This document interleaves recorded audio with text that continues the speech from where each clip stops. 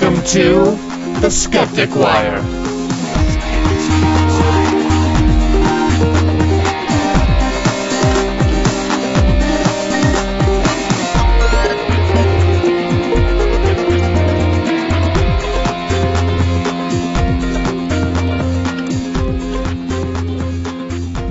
Hello! Tonight is Tuesday, November 22nd, 2011. And this is episode number 33 of the Skeptic Wire podcast. Yes, so it's 11-11-22-11-33. 11-11-22-11-33. Yeah, Oh, okay. It's November 22nd, 2011. So it's kind of like a palindrome. Yeah, sort of, only not. It's Well, the date almost itself. more Fibonacci. There you go. See what happens when we don't have Dave here? We're 30 seconds into the podcast, and we're completely off the rails. Well, cat's away. Dave's not here. Speaking of, Dave couldn't join us this week because it is Thanksgiving week, and he's very busy with family and all that. Yeah. But the three of us have nothing better to do but entertain you. So my name is Greg Perrine, and joining me and joining ourselves, I can't do this right. And joining us this evening are us. Other members of the Skeptic Wirers are Donna Swafford Just avoid the ones with the hoedowns. and Gary Lawn. Reciprocal. All right, then. Yeah, it's not as funny without the bad looks from David, you know? Well, yes, he's our daddy.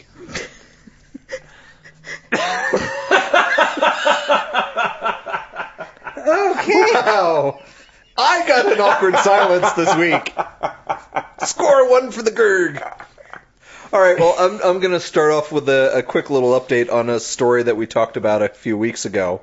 There was a case of the Utah Highway Patrol Memorial Association or something like that putting up memorial statues along the highway in Utah to memorialize People who have died in service. Yes. And what The they were Utah doing... Highway Patrol. Yeah, they were putting up big 15, 20-foot crosses regardless of what the religion of the officer was or what anybody else thought. So there were these big white crosses with the symbol of the state patrol on them and the name of the Utah officer across the crossbar.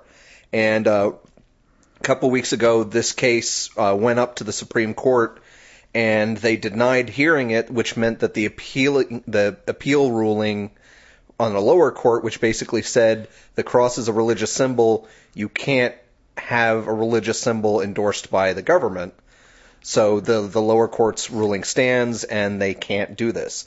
Well, apparently, the people at the UHP figured that they figured out how to solve this problem.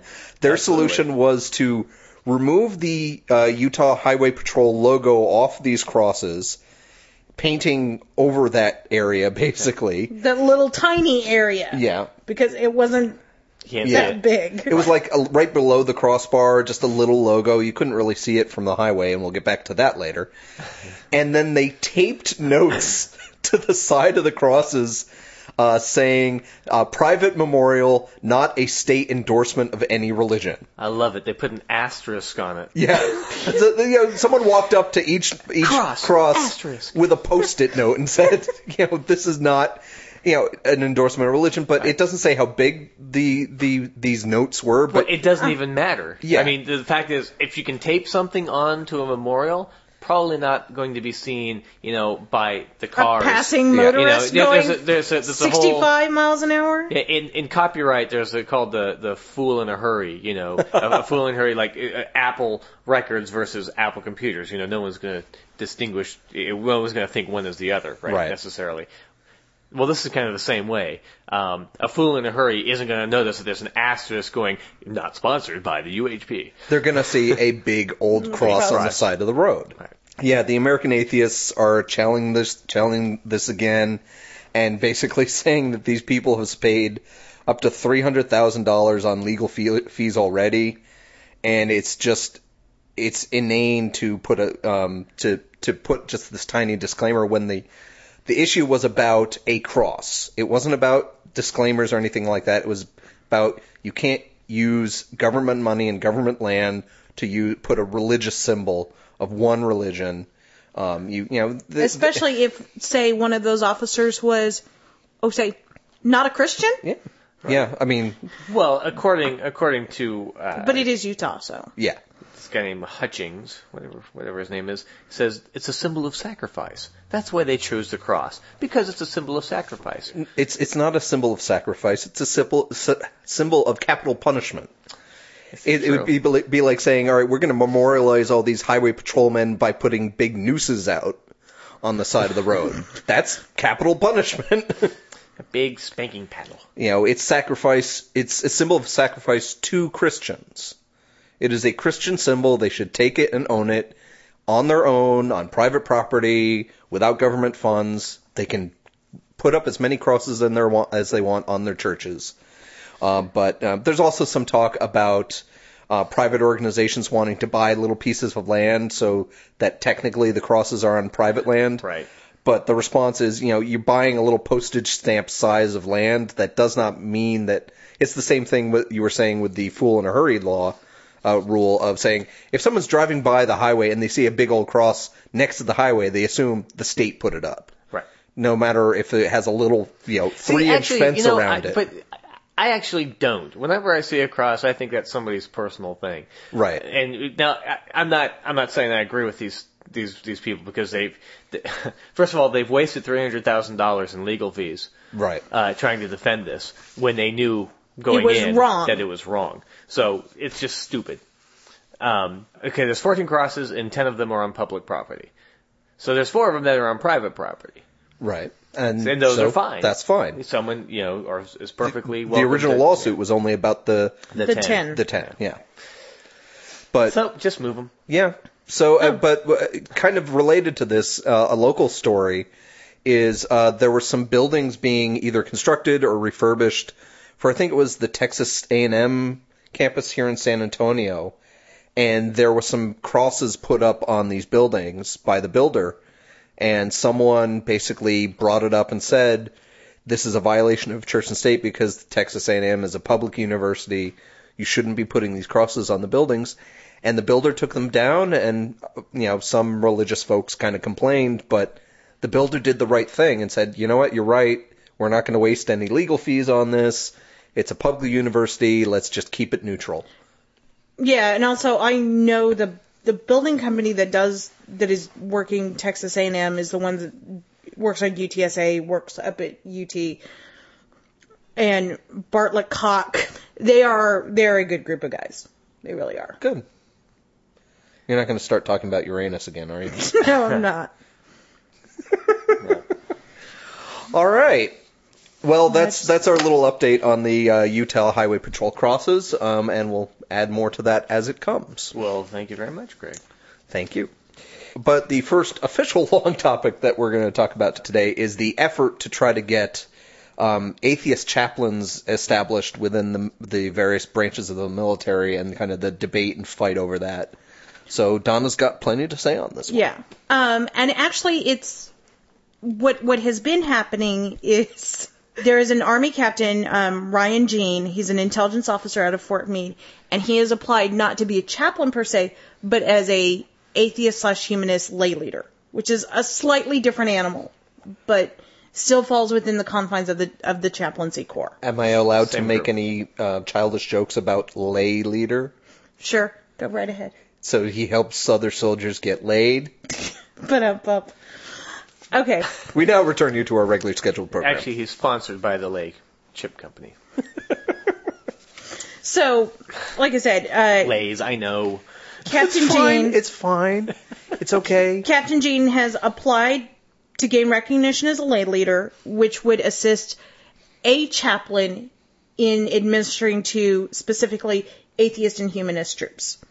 Military is resisting for obvious reasons. And so what are the obvious reasons? Because it's not obvious to us. Right. A spokesman for Fort Meade said that atheists seeking lay leader status faced a high mountain to climb because their group would have to be considered, quote, a recognized religious organization, something that she implies is impossible. And yet, atheists are. Board of American Atheists? It's an organization. So I was talking to some of my friends who are still in the military as well as that guy that I live with, and I started asking. We'll tell Mike you called him that. I call him that all the time, so he knows that. And, I asked You mean your fiancé? Yeah. You have a word for him now. Just accept it. Not a group of words. An actual word. An actual word. I know. The F word. Okay. Yes.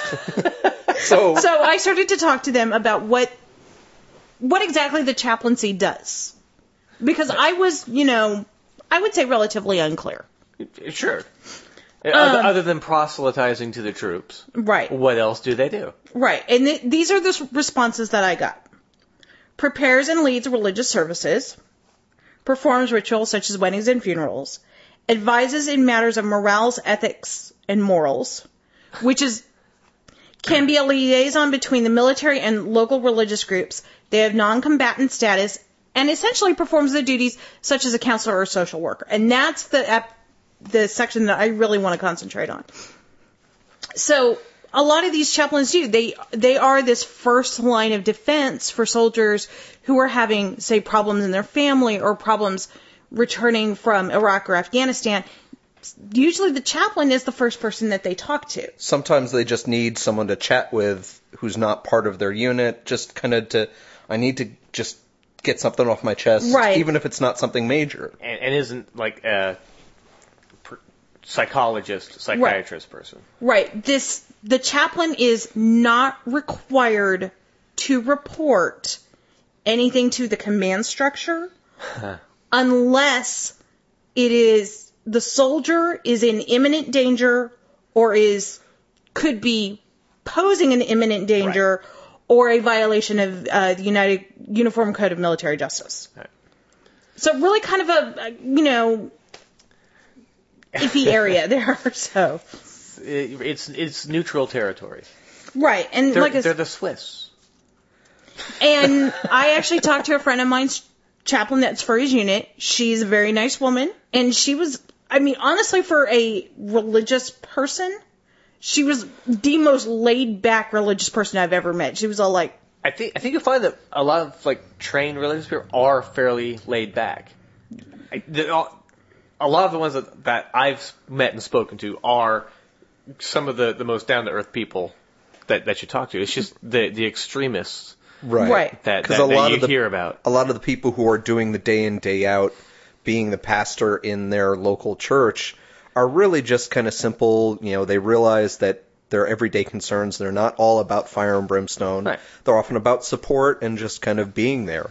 And it doesn't always have to be about God and Jesus, even if they're true believers or if they're closeted atheists. There you go. And what she was saying is that as a chaplain, what she saw was the need for these atheist lay leaders in order to fully accommodate the rights of all service members. My understanding is that there was a lot of people in the chaplaincy who are very supportive of this movement. So it's the brass who have the problem with yes. it? Yeah. And other loudmouths. Right, because what she sees is, at her previous duty station, what she saw was there were several, because she was at Fort Bragg, and she said she saw a lot of the military brass, the colonels and above, who were forcing proselytization. And she goes, and it was kind of up to us to say, no, you cannot do that. You cannot threaten this kid with UCMJ because he doesn't want to bow his head in prayer. Personally now, after talking to all of these, because I was on that fence of why the hell do we need an atheist chaplain? Right. I am now more for it. And, there are things like the smaller religions, like, say, the Sikhs, may not have as many people in the military to require a full-on chaplain. But if they have some people who are lay leaders who can advise them on Sikhal issues... issues of the Sikhs that Sikhs might have, right? Yes. They can help out someone who's a moderately trained chaplain on issues for that community and things that they would need to deal with. Yeah, and that, it does not matter that whether or not there's an official Sikh organization or not. If you've got someone from a culture, it would help to have someone who you can go to and say, you're who I can ask questions about the Sikhs or the Native Americans, even if it's not about religion or, something like that. Right. You're my Norwegian contact on how to talk to Norwegian soldiers. Right, and that was the argument that I was going to get to, is that a lot of people are arguing that having an atheist or a humanist chaplain is going to dilute the message and the work of the chaplaincy, and you know what? I'm just calling that bullshit right now. That's like saying the same thing of, letting two guys get married is going to, dilute somebody else's marriage. It's not going to happen, okay? And then they argue that, well, an atheist chaplain couldn't administer to say a Christian.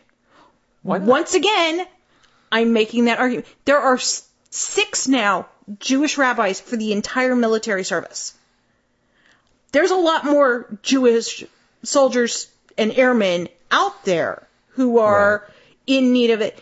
I am sure that some of their chaplains are Roman Catholic or even possibly Muslim, and those people are getting what they need from. Why would it be any different for an atheist? Why couldn't an atheist Or do maybe that? they're not. My only connection with military chaplains is watching all 11 seasons of MASH. And you saw Father Mulcahy, he was definitely Catholic, he believed in God and the whole thing, but he would occasionally do a Methodist service, or he would do I think he did a bris once. But there were characters like, I'm pretty sure Alan Alda's Hawkeye was a non-believer. Or, and he would just talk and counsel to them. I see that as a good, positive thing to have in the military. I wish it didn't have to be all focused on religion, but it can be a positive thing. So who are the kind of people who are talking out mainly against atheist chaplaincy?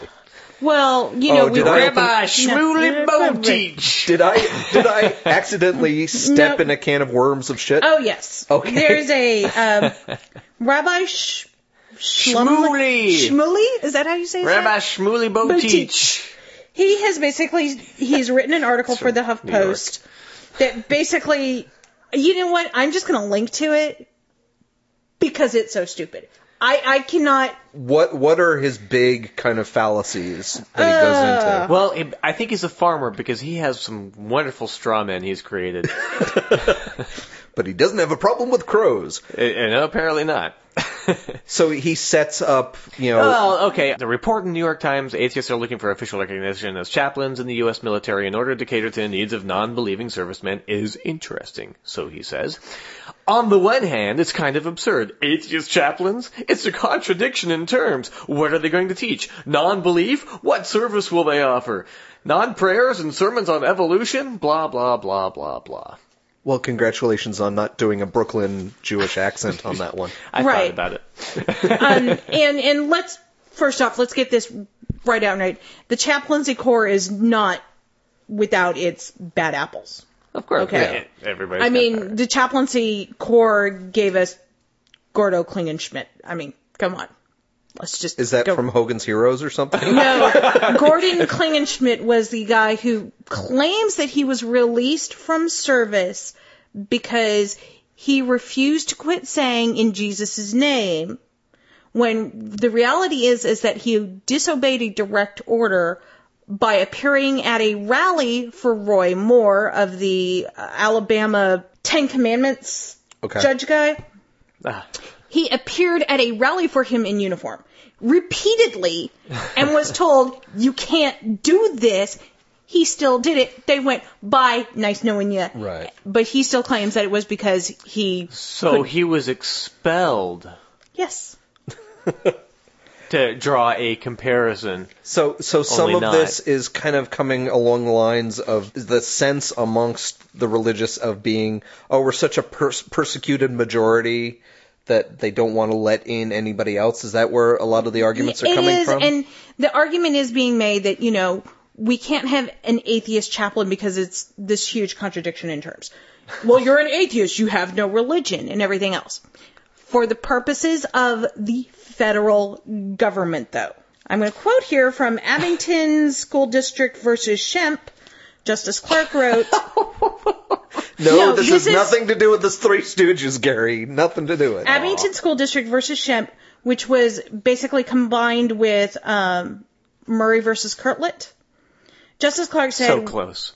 We repeat and reaffirm that neither the state nor the federal government can constitutionally force a person to profess a belief or disbelief in any religion. It is often frequently tied to the Civil Rights Act, which basically says you cannot discriminate on the basis of color, creed, or Belief. Thank you. Or, in this case, belief or lack of belief. Right.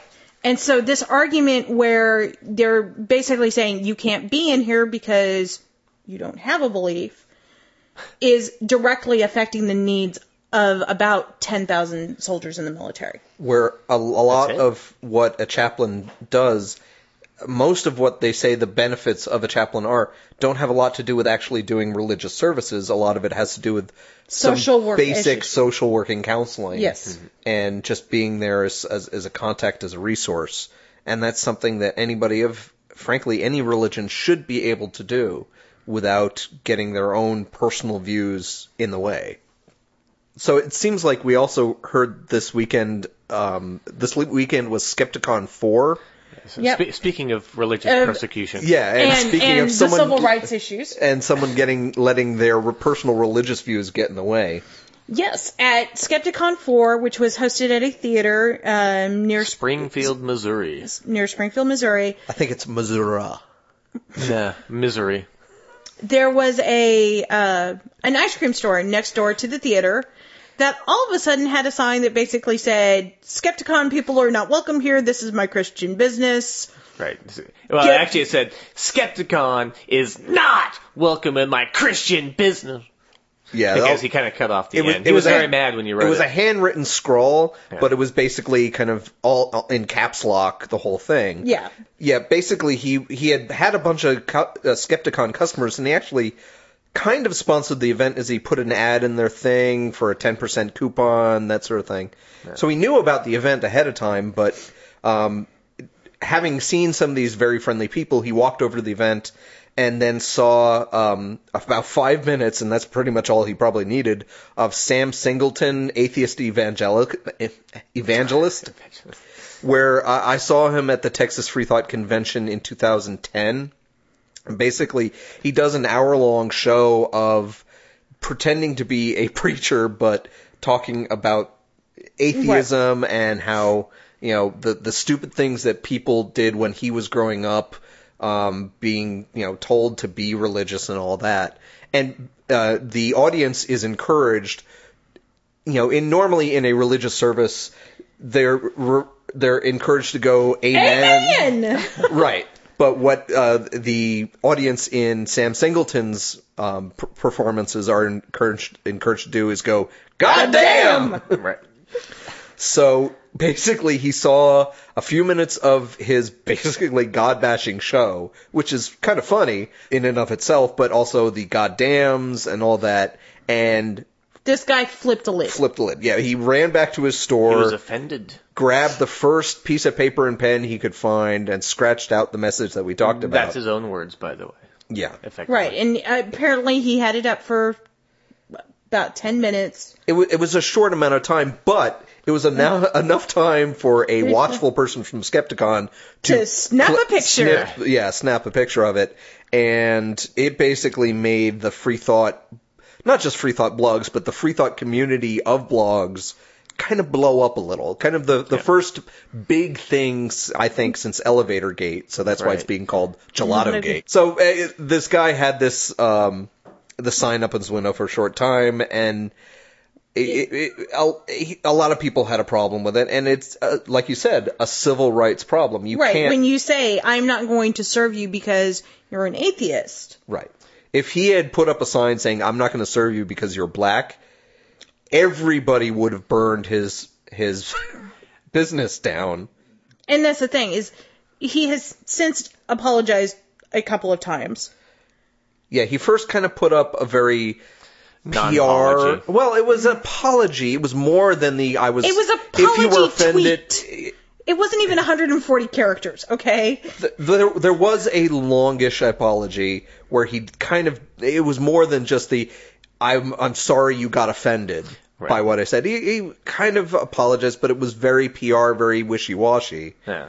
He has since, in the last day or so, actually come out with a better apology saying, I was bothered this because I was offended for my beliefs, but I realized I was wrong. I've took it down as soon as I could, and I'm sincerely apologize. I'm willing to give people 10% off for the next week. Well, yeah, that's kind of a small little gesture, but I think that it's the best apology that we would expect in these circumstances, and a much better apology than anybody gets in a lot of different situations. True, but now we have the two sides. We've got the WWJT, JT from Free Thought blog, and Feringula on the absolutely not. We do not support his apology. It is not accepted because he hasn't actually said that he understands precisely why people were offended by his sign and why it's wrong. He hasn't. Well, he did say I was wrong in one of his second apology. But he hasn't shown that he understands why what he put up is a bigoted sign. Yes, and why I can understand that. And then we have the other ones, which I am one of them, which is like, okay, he has apologized, he has backed off, and granted, the first one may have been about his pocket. At some point, it just becomes, you're just leaning on the guy. Right. It's kind of like burning in hell. At what point do you say, okay, you've learned your lesson? Right. That's why I personally kind of take the second apology, which is a much better apology. And if a lot of the stuff is either up on what would JT do or Frangla, Friendly Atheist, Hemet Meta's blog. You can go read the text there. Jen McCrite. Right. She's got a good one up. So the text is all up anywhere else, but the second apology seemed a lot more sincere of, yes, I did something wrong, and now what I think needs to happen, and I hope it can, is more of a dialogue of, all right, now do you understand why this hurt so much, why this was legally wrong, why, Well, I think he understands it's legally wrong. Yeah. And that's, okay, call me the cynic. I think that he's doing this more to cover his ass. Well, sure, but definitely the first one. It was the first one was a cover my ass, and this one, there's a small part of me that sides with Feringula and JT that says you didn't really get it, and that yes, that's where the problem kind of lies is. Because I see both sides. I agree that he hasn't really backtracked from his feelings against atheists. And I think it was JT's blog where he said, okay, what if I went to a Christian service and they said that non-believers are going to burn in hell, and I got offended and I said no Christians. Right. I mean, it's the same thing. I'm very on the fence with this. Right. I don't think that he's done enough. I don't think that he understands enough. But at the same time, at what point do we turn around and go, you know what? Right. Enough is enough. Well, I understand. But at the same time, I'm not going to go to his business. Yeah, same here. I think that it's a good step that he's kind of 80% of the way there. He has made a sincere apology. Yeah. And now it comes to the point where you kind of got to remember the Phil Plait adage of when does pushing on him, like you said, become being a dick about it? Right. When does it become, okay, we have pushed him into a full-on apology publicly, and he has gotten a lot of bad press for this. Now the strategy as a movement is to basically say, now it's a teaching moment. Right. Let's sit down and talk. Maybe invite the guy to next year's Skepticon to talk about these kind of things. Invite him to come see Hemet Meta talk, who's the friendly atheist, who's he's not apologetic about religion, but he's not an asshole about it. His apology would have carried a lot more weight if he had turned around and said, you know what? Yeah, I was a dick. I'm sorry. Here's $100 to a food bank in your guys' name. You know, if he had gone, because his quote, Right. you know, his... You come in, give me money, I'll give you 10% off. Right. The 10% off, now, with Skepticon being gone, how many people are actually going to take advantage of that? Right. Well, the skeptics that are that's why I say Missouri he's kind of 80% of the way there. He's not getting it You know, entirely. If he had done something that, you know, would have shown at least... I don't want to say what I'm saying more. is ripping him to shreds now doesn't serve a lot of purpose. No, and it I doesn't get us completely any agree with you. further. Well, I mean, a bigger example is I don't eat at Chick-fil-A. Yeah. You know, I can't eat at Chick-fil-A. too many nuts. Yeah, they use peanut oil. Okay. Yeah, but you can't blame the people for that. And, you know, I've heard things like the way they Red are. Lobster is very anti-gay, and Right. Domino's Pizza has a lot of conservative stuff. So, Whataburger. The hard part I have is Whataburger, because that's the quickest like- thing I can get to. when there I is- have to eat and I'm in a rush, that's the first thing. Yeah, because they're everywhere. Well, I've got two that are within 2 miles of me, right. and there's a Wendy's, but they're so slow it's rather disappointing. And now that the commercial portion of our... And if they And sent now me I'm gift hungry. certificates, I'd be more than happy Please to. sponsor Eat our at Carl's Jr. There's a certain amount of effort that you can put into avoiding businesses that disagree with your you philosophy. And a lot of that is talked about now that we're coming up on Thanksgiving and Black Friday and E-Monday, is it? Or something like that. Right. That a lot of people are saying, especially with the whole Octopi movement. Octopi movement. Damn that Ferngula. With the Occupy movement, are saying that you really should support local businesses. So instead of going to the Chick-fil-A, the Whataburger, Or the Amazon.com. Jack-a-Box or Amazon.com Okay, I or hate whatever, to say this, I love Amazon. Well, yeah, but try to go to a local business, and if you can't, at least try to go to a business that you agree with. Maybe and it's really tough because you have to weigh your options, because some businesses are very good secular wise, but are horribly environmentally wise. Right. Like they're big drilling companies, but they're completely utterly secular, and they give people same-sex benefits. Oh, you know or what? I something just like go that. and look and see who Focus on the Family is currently boycotting, Right. and I go and patronize them. But that's I figured one, out that's the easiest way to but that's handle my one needs. thing to focus on, because if your main thing is, say, environmentalism, that might not be a good list to look at. Yeah.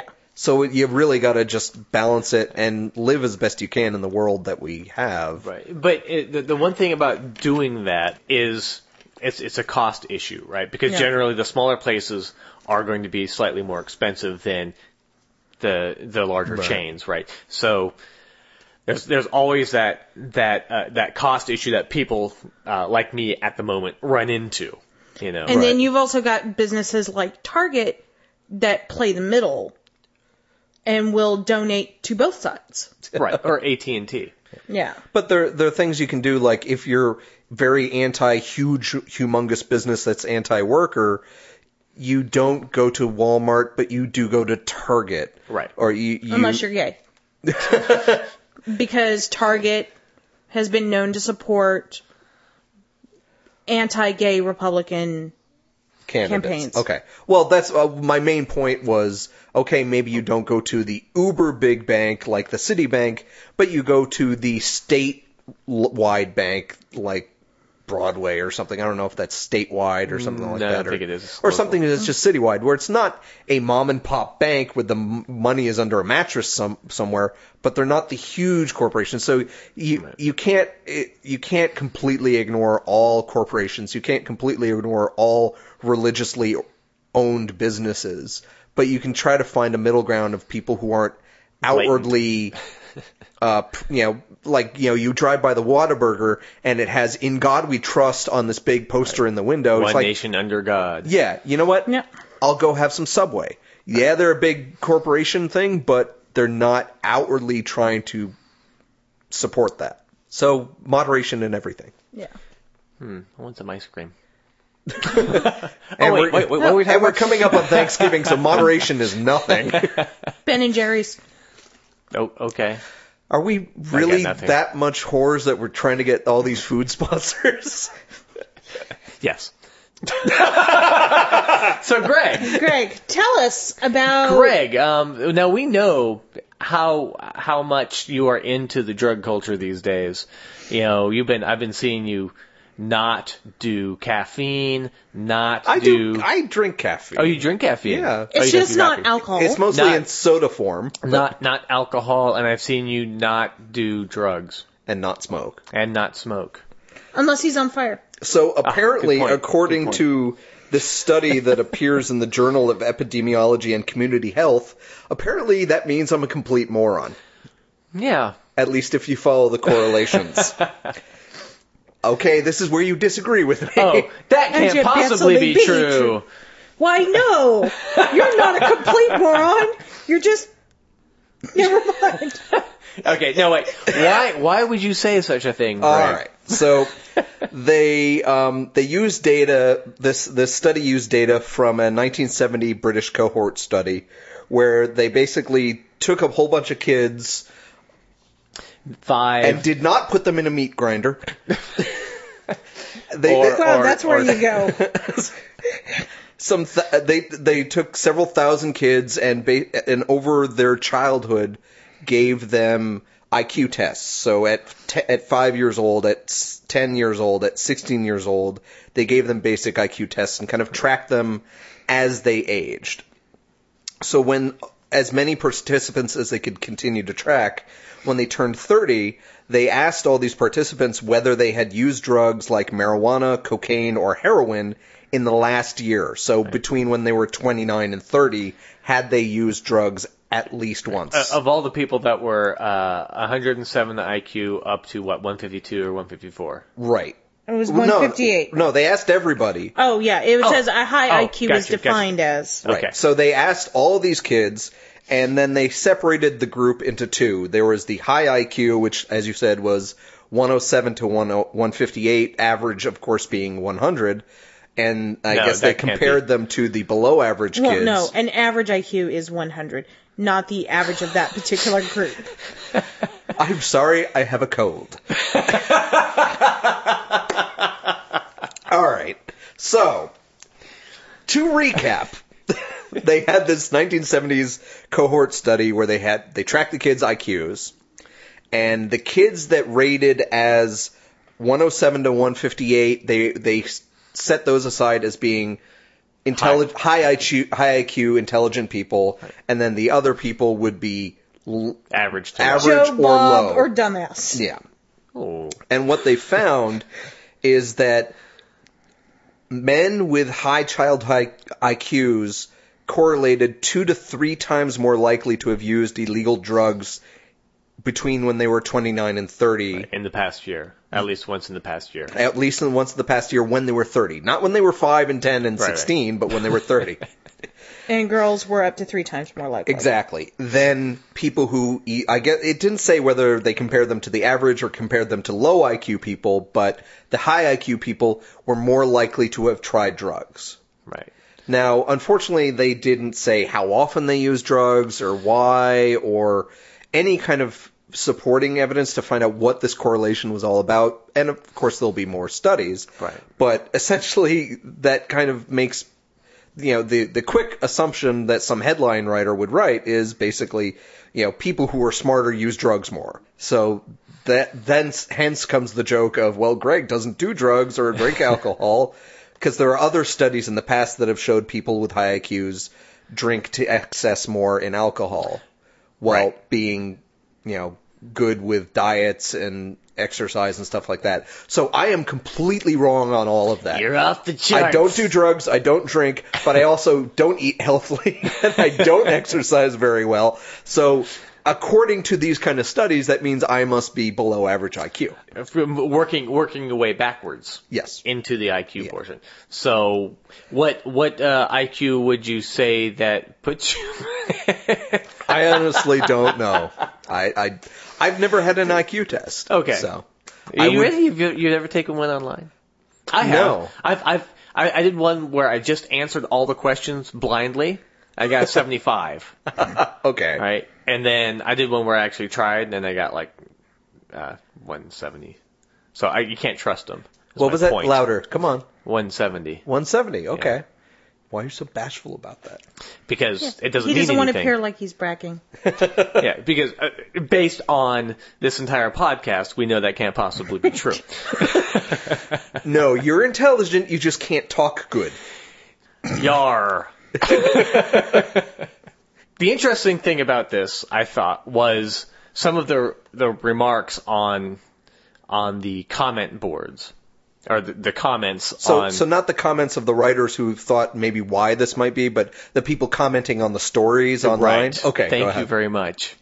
I just wanted to Let me be clear on that. I wanted to make sure I understood. Right. So the comments to the stories, particularly I think the one on CNN. Yeah. Which CNN has a distinctly lower class. Yes. Well, CNN is kind of the Hufflepuff of the 24-hour news channels. This is true. I'm looking at the CNN ones right now, and there's a phrase that keeps going through my head, and it's mouth breathers. Wow. I thought it was going to maybe bless their pointy little heads. No. Oh. So, I mean, the study writers thought that maybe people of high intelligence were more open to new experiences or more, for some reason they said they might be more sensation-seeking. Maybe because they're high IQs, they want to find out more or something like that. Or They also kind of went the other way in saying, well, if you've got high IQ, maybe you're tired of being bored all the time and dealing with a low IQ society, so you're taking drugs to cope with it. Right, because they can't possibly, I don't know, do something interesting. Right. Like, read or watch TV. But apparently these commenters online said a lot of different stuff. Right. Well, before we get to that, I want to approach what you just said about the high IQ trying to relieve themselves of their intelligence, right. Effectively, to dumb themselves down. Yeah, and what they didn't say is, okay, people with high IQs may actually have other problems. Just because they're smart doesn't mean that you don't have all these other problems, like idiot savants, or I guess they're not called idiot savants anymore. Savants. They're just savants. Or could just be coping with being bullied all the time because they were perceived as being different. Right, and they do. I mean, intelligent people do think a lot differently, and not the same as other intelligent people, right? Right. There's different thought processes that go on. I think. 170, huh, Gary? Yeah. Well, here's something. Down to 75. There are times when I'm perfectly happy having a beer staring at the wall. Well, it's still, yeah. I was gonna say 175 plus 75 if we average them out. Yeah, it's about 120, 25. There we go, sure. You're mildly intelligent. Mildly autistic. We're gonna get letters on that one. Yeah, I'll cut this one together real nice. But there's any kinds of reason why an intelligent person may want to do drugs. One, they may think they may understand that all of the things against doing drugs, all the just say no stuff, all the just say no, all the laws, they don't really apply because they may do some research and realize, oh, well, marijuana isn't all that bad, or cocaine, I want to give it a shot. It's the likelihood of me getting caught in the first place is probably very low, right? Right, but it wasn't just the soft drugs like no, I know. They were doing things more and like more. heroin and PCP and stuff explain. like that. I mean, except for the experience, because I would imagine that doing stuff like that would be a very interesting experience. True, but there is a difference between, I mean, the thing that sticks in my mind about saying that, like, well, they want to just experience to see what it's like, or something like that. When you're 29 to 30, that's probably not the first time you're going to try drugs. You probably would have already tried it in high school and or college. You might have tried it in college. By the time I was 30, I was not going to even start. Right. So, because I had never even, I'm curious. I would like to know what it feels like, but I don't want to do the drugs. Right. So I understand the sensation-seeking, like the curiosity aspect of it, but the calculus never made sense in my head of try this mind-altering substances that would, fuck with your brain and your consciousness. Okay. Well, there's a couple Plus, of I'm kind of lawful good, so I'm kind of not very big on the breaking the rules thing. This is all just speculation, right? Oh yeah, okay. That's our entire podcast. Just that's a good point. Yeah, we're just speculating throwing about bullshit shit out there and see what sticks. Polish a turd. It's still a Polish it. turd. You can polish a turd, especially if you gild it. Okay. I can see trying stuff in college. In fact, I knew a lot when I was in music school, especially. Kids trying all kinds of stuff, right? Okay. Anthropology. Art. Okay. Well, Yeah, but you have to get with the native thing, right? You're just all doing peyote. Right. But yeah, so, I had a roommate that basically tried everything. As far as I know. A lot. But I can see people getting into the 29s and 30s, maybe being in a bad position in their life and trying to find a way to handle it. Yeah, deal with it. because having a lot kind of of a divorces mini happen. midlife crisis. Yeah, or the beginnings of one. And so instead of owning up to it and trying to work through it, they start finding ways. Right. So there's a lot of life-changing things. They just left grad school if they're of high IQ, maybe. Right. And it also depends on when they did this test, because economy's been bad for the last couple of years, so there's lots of changes going on. So it really depends on where they are in that life. So without taking into account a lot of I can answer that. It's a 1970 cohort story. No, but study. So if they tested people when they were 30, it was probably somewhere between 2000 and 2005 that they studied these people. And then the economy was not horrible. That's true. In which case, they're celebrating a lot. So, but I mean, there's still my point that it's not like these people are trying it for the first time. You make a very good point with that. By that point, maybe it's an occasional thing they do where they can still handle their high, which is why I never started. Or it's something where it's a regular habit of theirs that they need to lean on all the time. It's not, you don't wake up at 29 having never drank alcohol, never done drugs, saying, you know what I'll do today? I think I'll try some heroin. Yeah, that is a good point. So that's why I think it must be something regular in these people's lives. Okay. That a lot of these other confounding factors of there's stress of being, the idea that there's some stress about being more intelligent, or the trying to turn off your brain factor of, I just had a long, hard day of being so smart.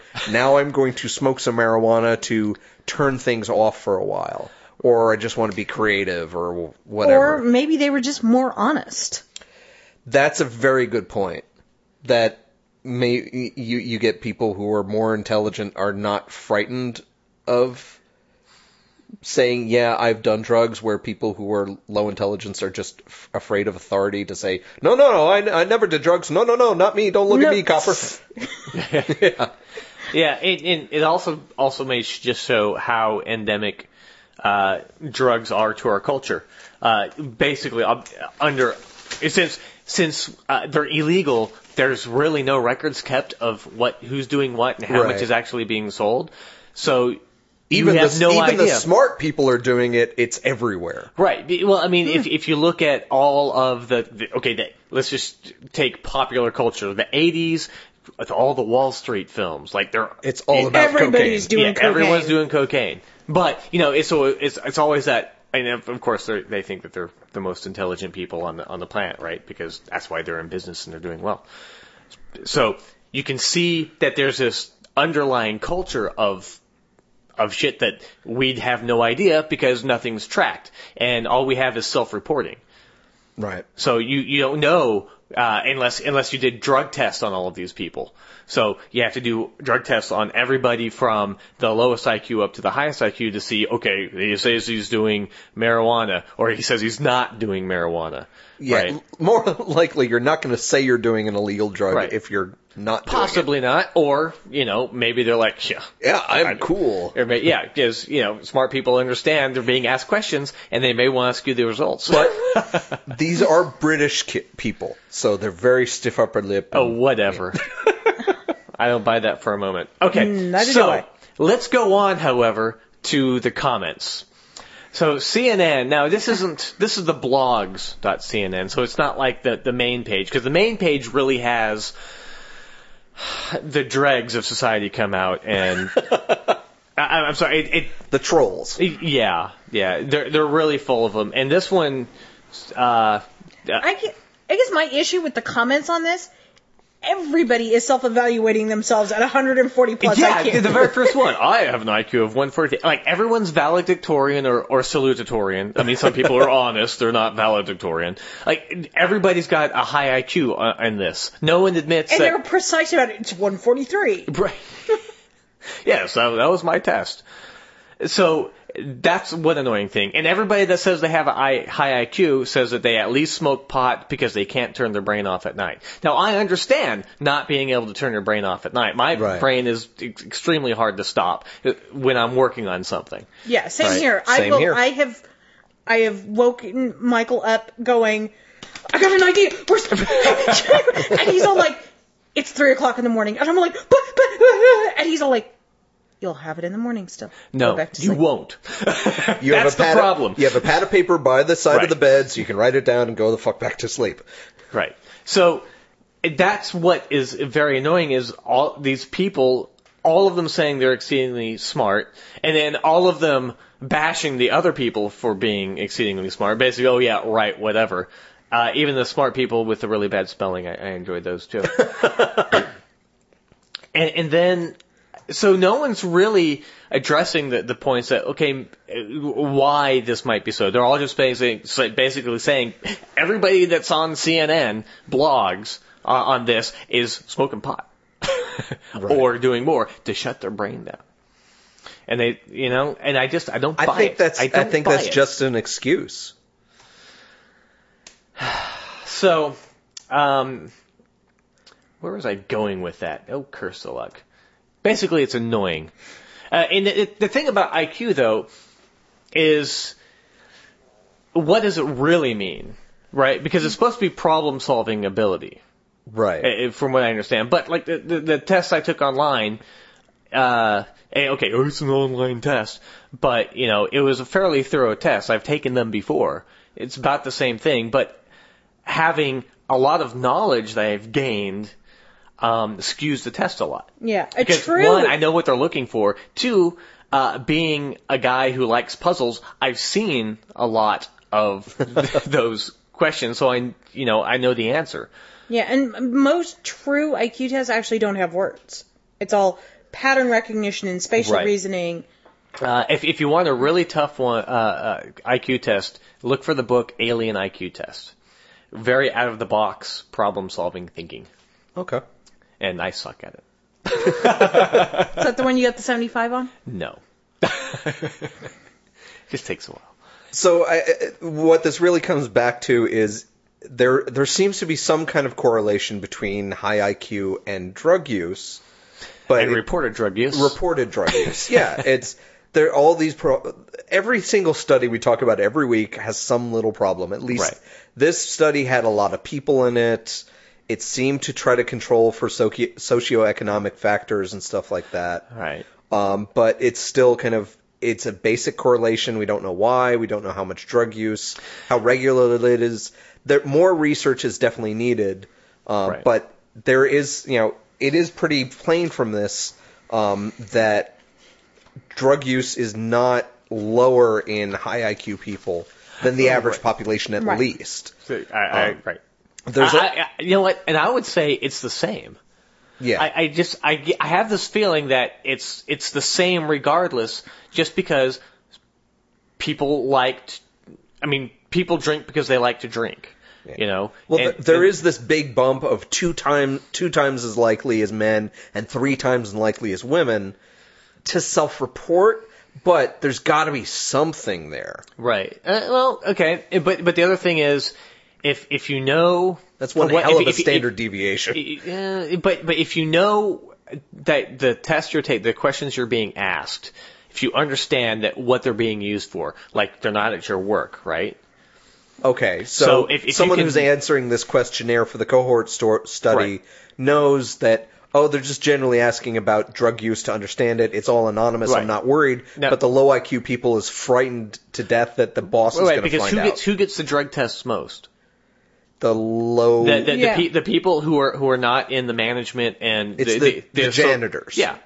Right. Because I can tell you, people my on office, the assembly lines. Right. There's abs. So they're going to be far more frightened of saying yes just in case that this gets out or someone overhears it or whatever. Right. Or you were in the cohort study? Oh, I just read about that. Yeah, Right. look at all these not to say you're stupid. Well, it was pee into the cup. It was data from a cohort study, so I'm sure they tracked a whole lot of different factors. Because you're tracking tens of thousands of people over years and years and years. You're going to ask every question you can think of. Yeah. And kind of spend half an hour with each person saying, answer all these questions so I can find out, what's your love of Brussels sprouts, or anything like that. But I think one of the biggest takeaways from the study is that, kids who are intelligent are still going to use drugs. Yes. One of the quotes I liked was from Bruce Goldman, Director of Substance Abuse at Zucker Hillside Hospital of North Shore Health System, Glen Oaks, New York. That's all. I just kept reading and I didn't know where to stop. Anyway, he said, don't... puberty strike. Just don't! Damn you kids! I shake my fist at you! Now get off my lawn. Puberty strikes again. Okay. Harumph. He said, don't be lulled by your kid's good academic performance to think that they are not experimenting with drugs. It's commonplace with peers, and it is naive to think that because you have a good, smart kid, that they will not be curious. These kids may be more prone to want to find things out for themselves. So, I was an intelligent kid. I was a good kid about drugs because I could go to Grateful Dead shows and take a final at high school the next day and pass with an A. Because I wasn't doing drugs and I knew that I could go to the show and still be okay the next day. And it was a high school test. I mean, those are freaking easy. But anyway, you as a parent of a smart kid, you still have to talk to your kids about drugs. You still have to talk to your kids about safer sex. You still have to talk to your kids about not putting forks in outlets. Right, because they're more likely to do that. Yeah. Because they're sensation Sorry, seeking. Mom. Well, it's kind of cool. Yeah. There was also in the CNN's article, I was just reviewing it, and says the study also asked about drug use and looked at education and other socioeconomic factors. I would like to see how all of these questions were worded and what some of those other outlying factors that they examined. Kind of sucks that none of us have access to any of these studies, hardly. Not anymore. I don't. Well, you going to pay for PubMed? Not right now.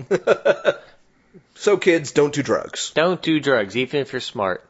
So learn about it, everything in moderation, be good kid. We know that alcohol stops the voices. All right. Moving on. So we're recording on a Tuesday this week as opposed to our normal Wednesday because this week is Thanksgiving. Yay!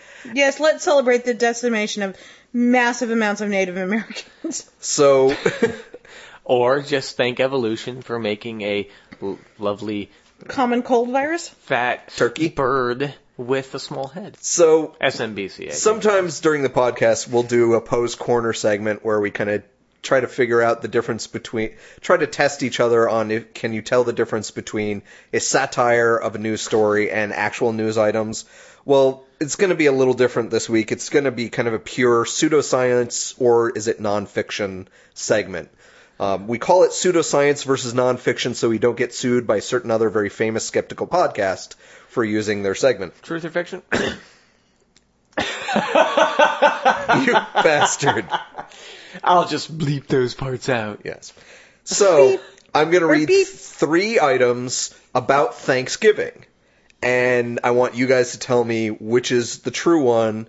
There are 2 true ones and 1 false one. So, number 1. In 1863, President Abraham Lincoln made Thanksgiving a national holiday. Item number 2. In 1939, President Franklin D. Roosevelt moved the holiday to the 3rd Thursday of November instead of 4th Thursday in November.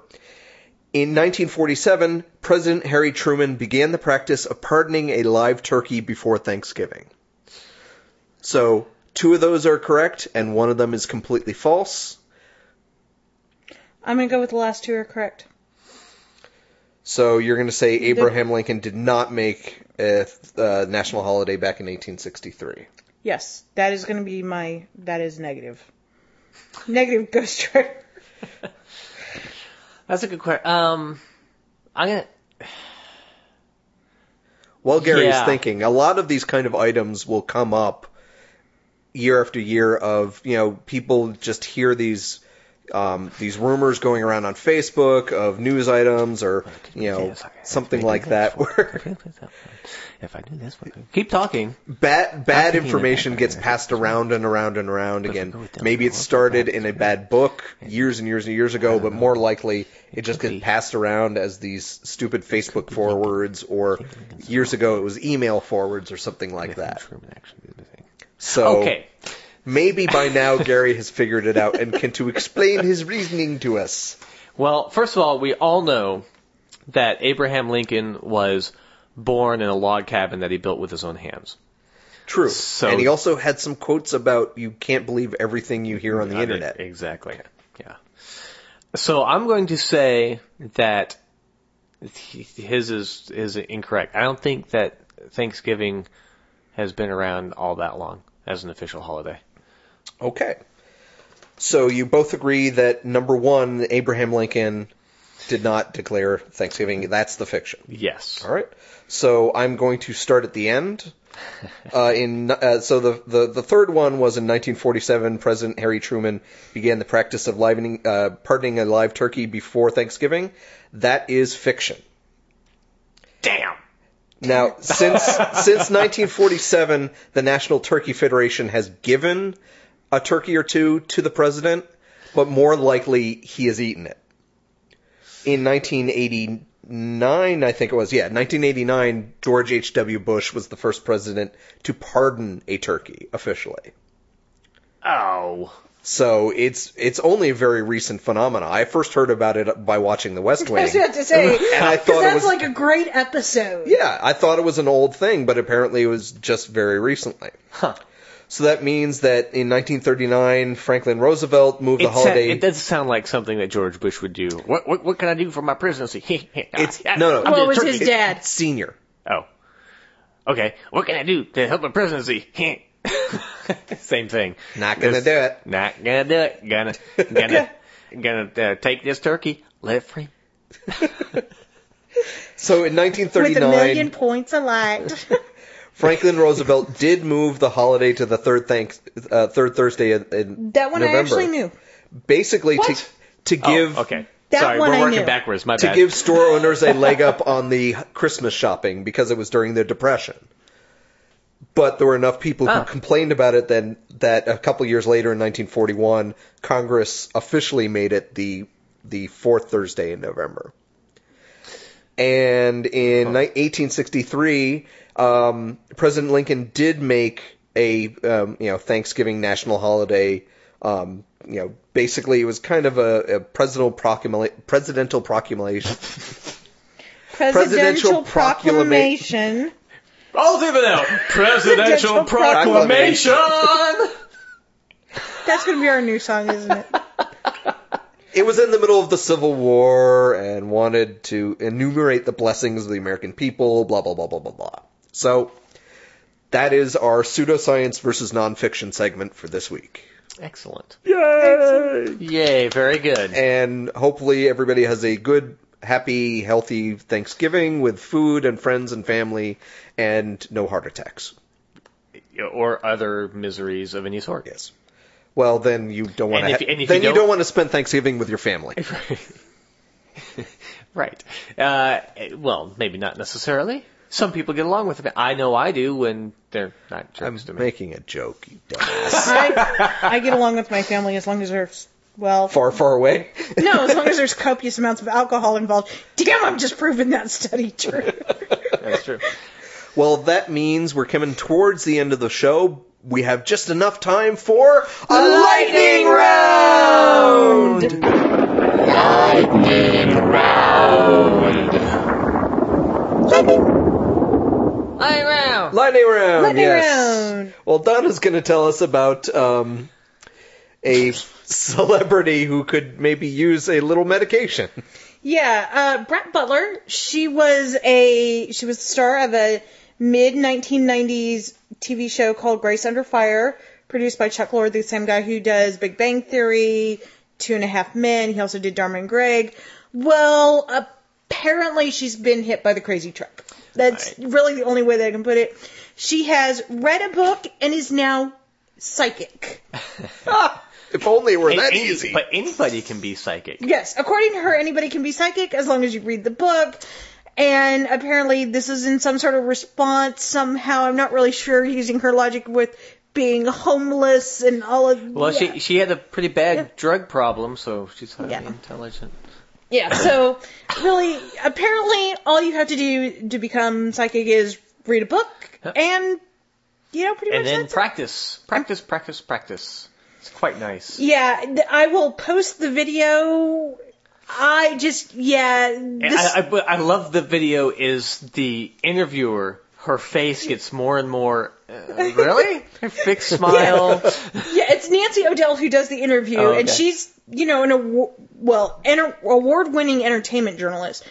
It's kind of a contradiction in terms there, but... Well, obviously she can keep a straight face right. while And so the crazy's you just going. go in, and I'm just like, I would have gone, we're done, I'm out of here, I can't handle the crazy, bye. And pretty much that's how I'm ending this round. Yay! Congratulations, Donna.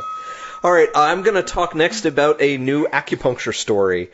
Sunita Vohra of the University of Alberta in Edmonton did essentially a meta-study, reviewed 37 studies. Some were randomized control studies. Some of them were just case series and case reports, all on acupuncture, and focused on pediatric acupuncture. And of course, the headlines on this are "Acupuncture Safe for Kids," where they reviewed all the patients and whether or not they had any adverse effects. And the headline says "Safe for Kids." Hold on, I forgot the time. That's myself. okay.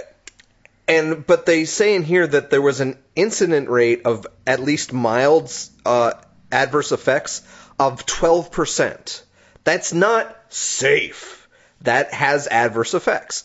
And to finish my time, I'm just going to read out some of the adverse effects that they were talking about. Pain, bruising, bleeding, worsening of symptoms that they came in with, thumb deformity, serious infections, including one case of HIV, septic saccharosis, septic arthritis, pyogenic syndactylitis. Wait, this is stuff that cures? No, things that these kids have come down to after having acupuncture, including subparasodal abscesses and osteomyelitis, cardiac rupture. They stabbed the kid in the heart with an acupuncture needle. And they said, it's all about inadequate sterilization.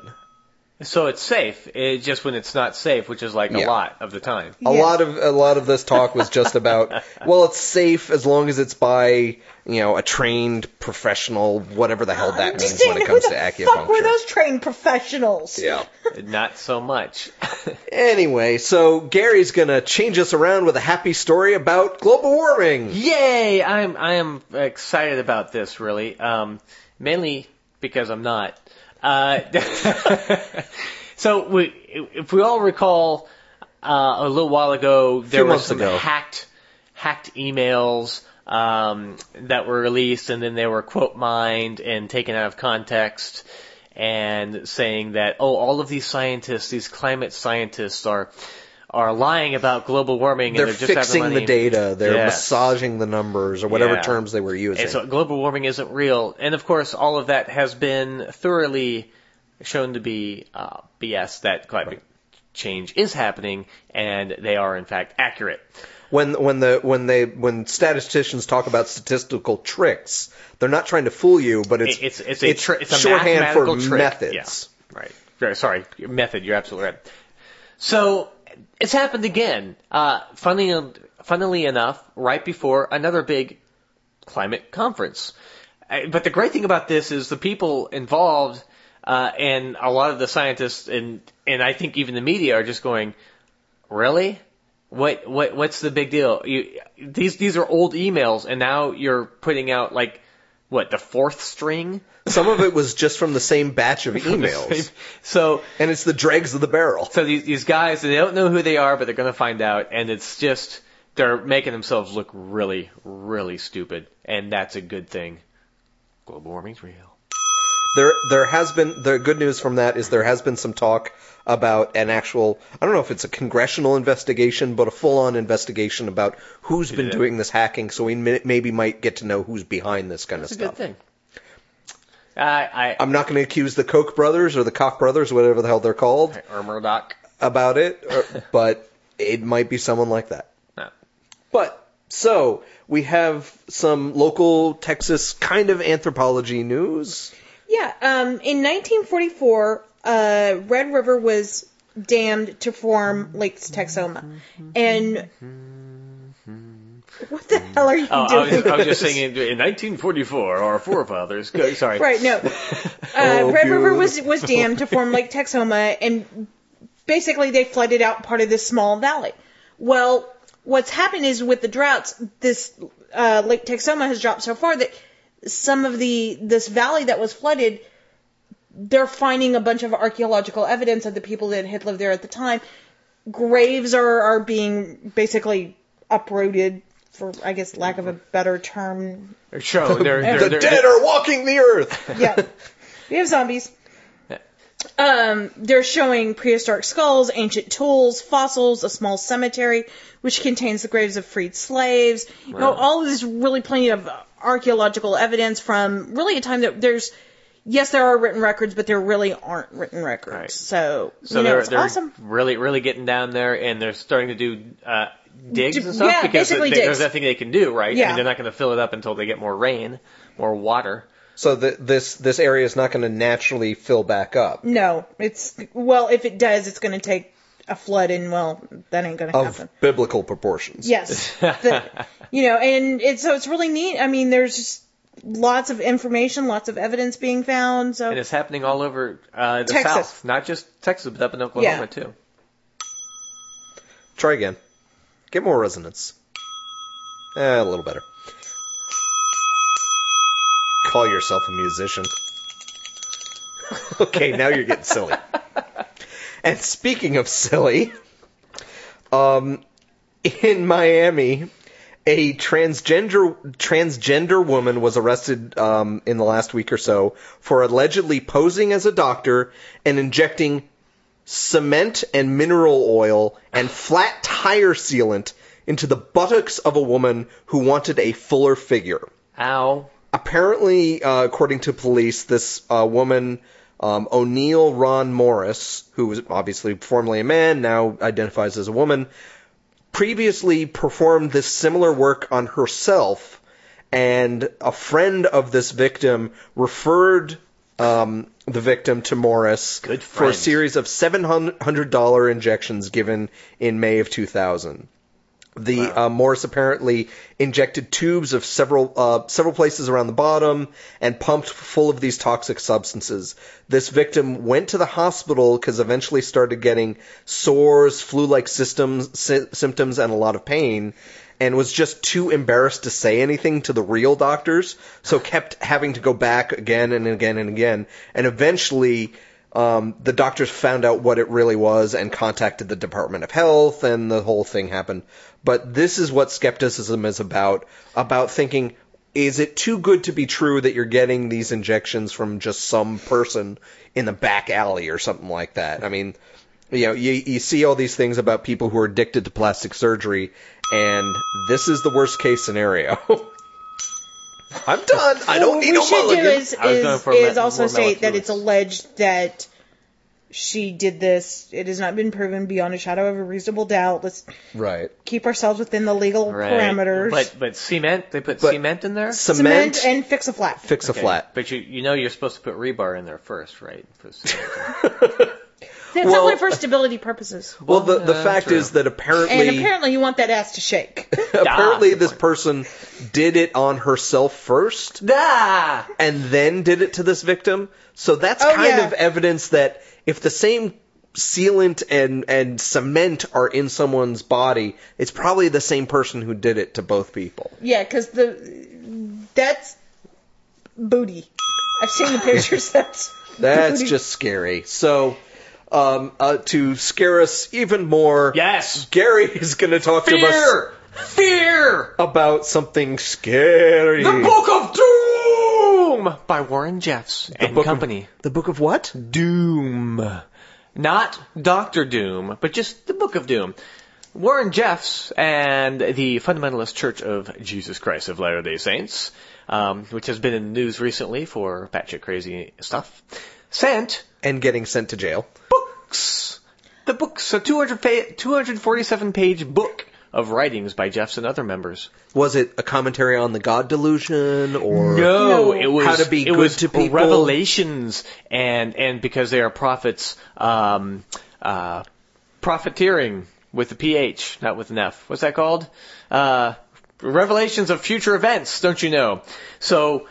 The book is titled Proclamation, and it includes 5 revelations and 8 loose leaf pages in the back of the book that were written at different locations as Jeffs was moved through the Texas prison system. So, there's brand new ones, so it must be true. Now, what makes me mad is they just threw it away. They looked at it, scanned through it, said, okay, I know what it's about, and they threw it away. I want it. I want a copy. I want to read it. We always talk about that we want to finally get hate mail as a podcast. Yeah. We send it to us, FLDS people. Please We've been commenting on Warren Jeffs and the whole FLDS clan no love. for months now. Send us some doom. Send us some doom. And unfortunately, they didn't really say what the revelations were, really. I'd rather they just send us some love. But wouldn't you like to know? Apparently, if they keep moving them around and prosecuting the Jeffs and the FLDS, their bad things are going to happen. But not what? But famines? Bad Locusts? things. Bad things. So like what? I don't want to know what the bad things are. You don't just say, open up the book and bad things happen. You open up the book to find out what the bad things are. Doom happens. Doom. Bad. And not good. I want locusts, damn it. So a drought will happen to them. So I guess it wasn't threatening enough doom to be considered harassment and taking legal action? No, I think they just think is nuts. I guess the doom they were referring to is you will walk out and your fly will be unzipped. Actually, that's not quite true. There's a FBI task force on terrorism in parentheses, by the way. A joint FBI task force on terrorism to see what else may be required to do for sending out these doom books. Doom! I can't help it. It's got every time doom is a funny word. It's a wonderfly musical word. Yeah. It's a silly word. It's a cartoon word. It's a very bad Bond villain word. You shall be sent to your doom! Yeah, okay. tell me your plan now, and we Yeah. can get this over with. You know. Yeah, your ridiculously easy escape mechanism that I will be able to. So, Well, anyway, there you go. yep. That's And that was the where lightning Jeff's- round. Yay! I thought since it's Thanksgiving week, we might as well Thank be a little sappy. Goodness, we're done. And, well, over here we're done. You still have to edit the damn thing. True. Or I could just not edit it and just put it up as it is like I do with my other podcast. Oh, God. We're screwed. Anyway, I thought it may be a little sappy, but why don't we talk a bit about what we're thankful for and, you know. Well, thanks for springing that on us. You couldn't say this at the beginning? You have et cetera on the bottom of this. I'm supposed to be, jeez. You mean no one has ever asked you what you're thankful for around mid-November? No. Never? No, I just never think about it. But they always do when they go around the table and they say, "What are you thankful for?" Right. And I always have you to come got up with nothing? something. Yeah, I got nothing. I have a friend on Facebook, Dana, who's been posting once a day. I know. For, this is what I'm thankful today. This is what I'm thankful. You can't think of nothing? Sorry about that double negative, but you're I'm definitely thankful for thinking double about nothing. negatives. Well, Donna, what are you thankful for? Well, as I posted on Facebook earlier, I'm thankful for Amazon Prime because they saved me a shit ton of money today. Great, now we're pimping even more. Yeah. Well, no, I am thankful for my family and my friends, and See, I always hate this because they always get to start with I'm thankful for family and friends. well, and my great I'm thankful for family and friends too. and my great podcast mates who put up with me and my crazy schedule and are very accommodating of that because I'm, pretty much the slacker of the group. So Low-hanging fruit. That's what you're going for here. Low-hanging fruit.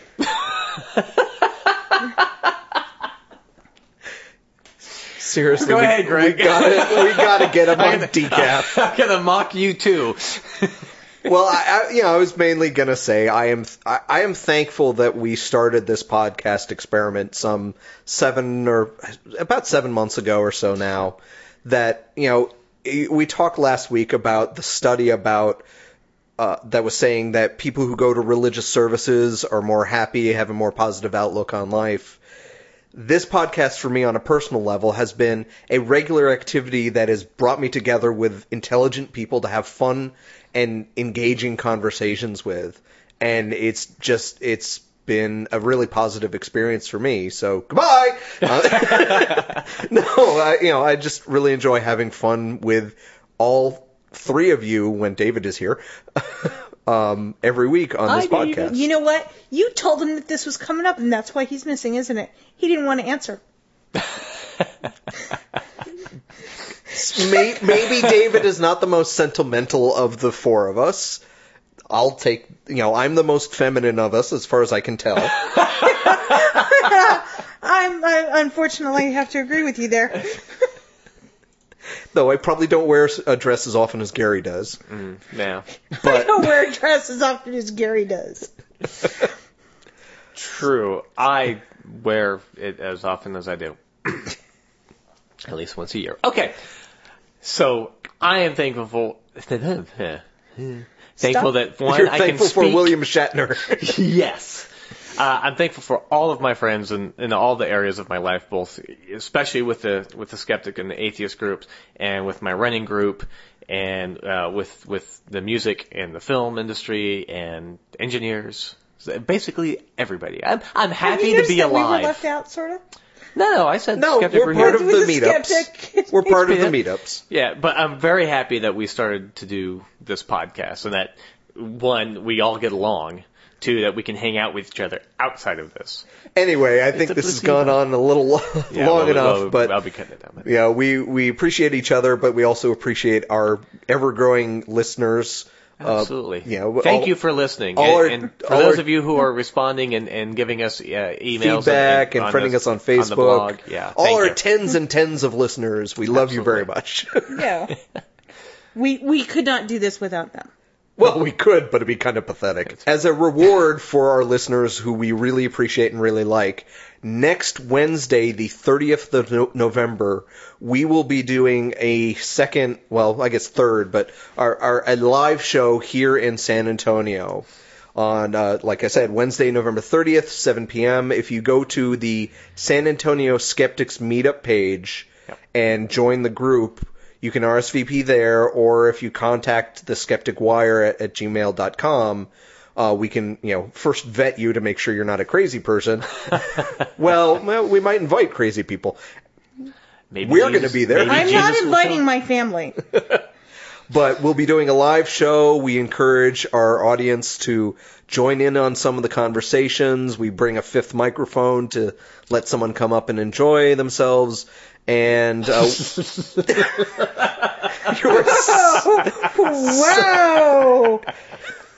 You're such a pervert. You know what? Sometimes you have to do those kind of shows to. Yep. We have a fifth microphone so the audience member can come up and join the conversation. Yeah, that's a better way to say it. And we hope that you will join us on our live show next week. Yeah. Episode 34, November 30th. Please come join us. Yay. And unless anybody else has anything else tonight. I've not. And the dogs were good. I said else 3 times in that sentence, didn't I? Yeah, you did. Yeah. Well, no, you know what? We have to thank Calliope and Misi. They were very well behaved tonight. I think this is the best they've been in pretty much any of the episodes. Yeah.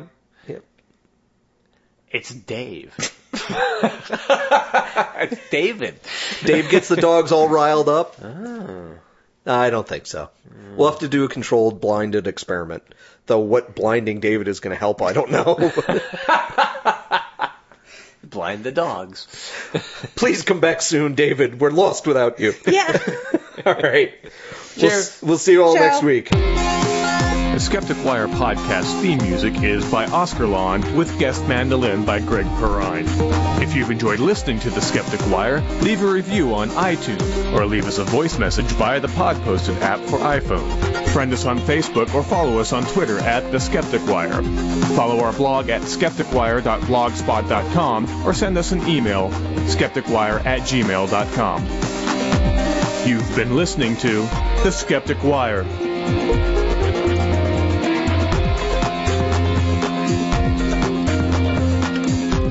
Donna, who's going to talk... Apparently Donna has no more time left. We're done! Yay! Happy Thanksgiving! Oh. A little self-control, Carrie. All right. We're using... See, usually, before we start, I'd like to point out that usually we use a digital version of a dingy bell thing that's on Dave's iPod. But we're going old school now. We are going analog dingy bell thing from an actual old telephone. And a pen as a mallet. So, please, continue as we work our way through the acoustic bell thingy. All right, no more caffeine for you, dude.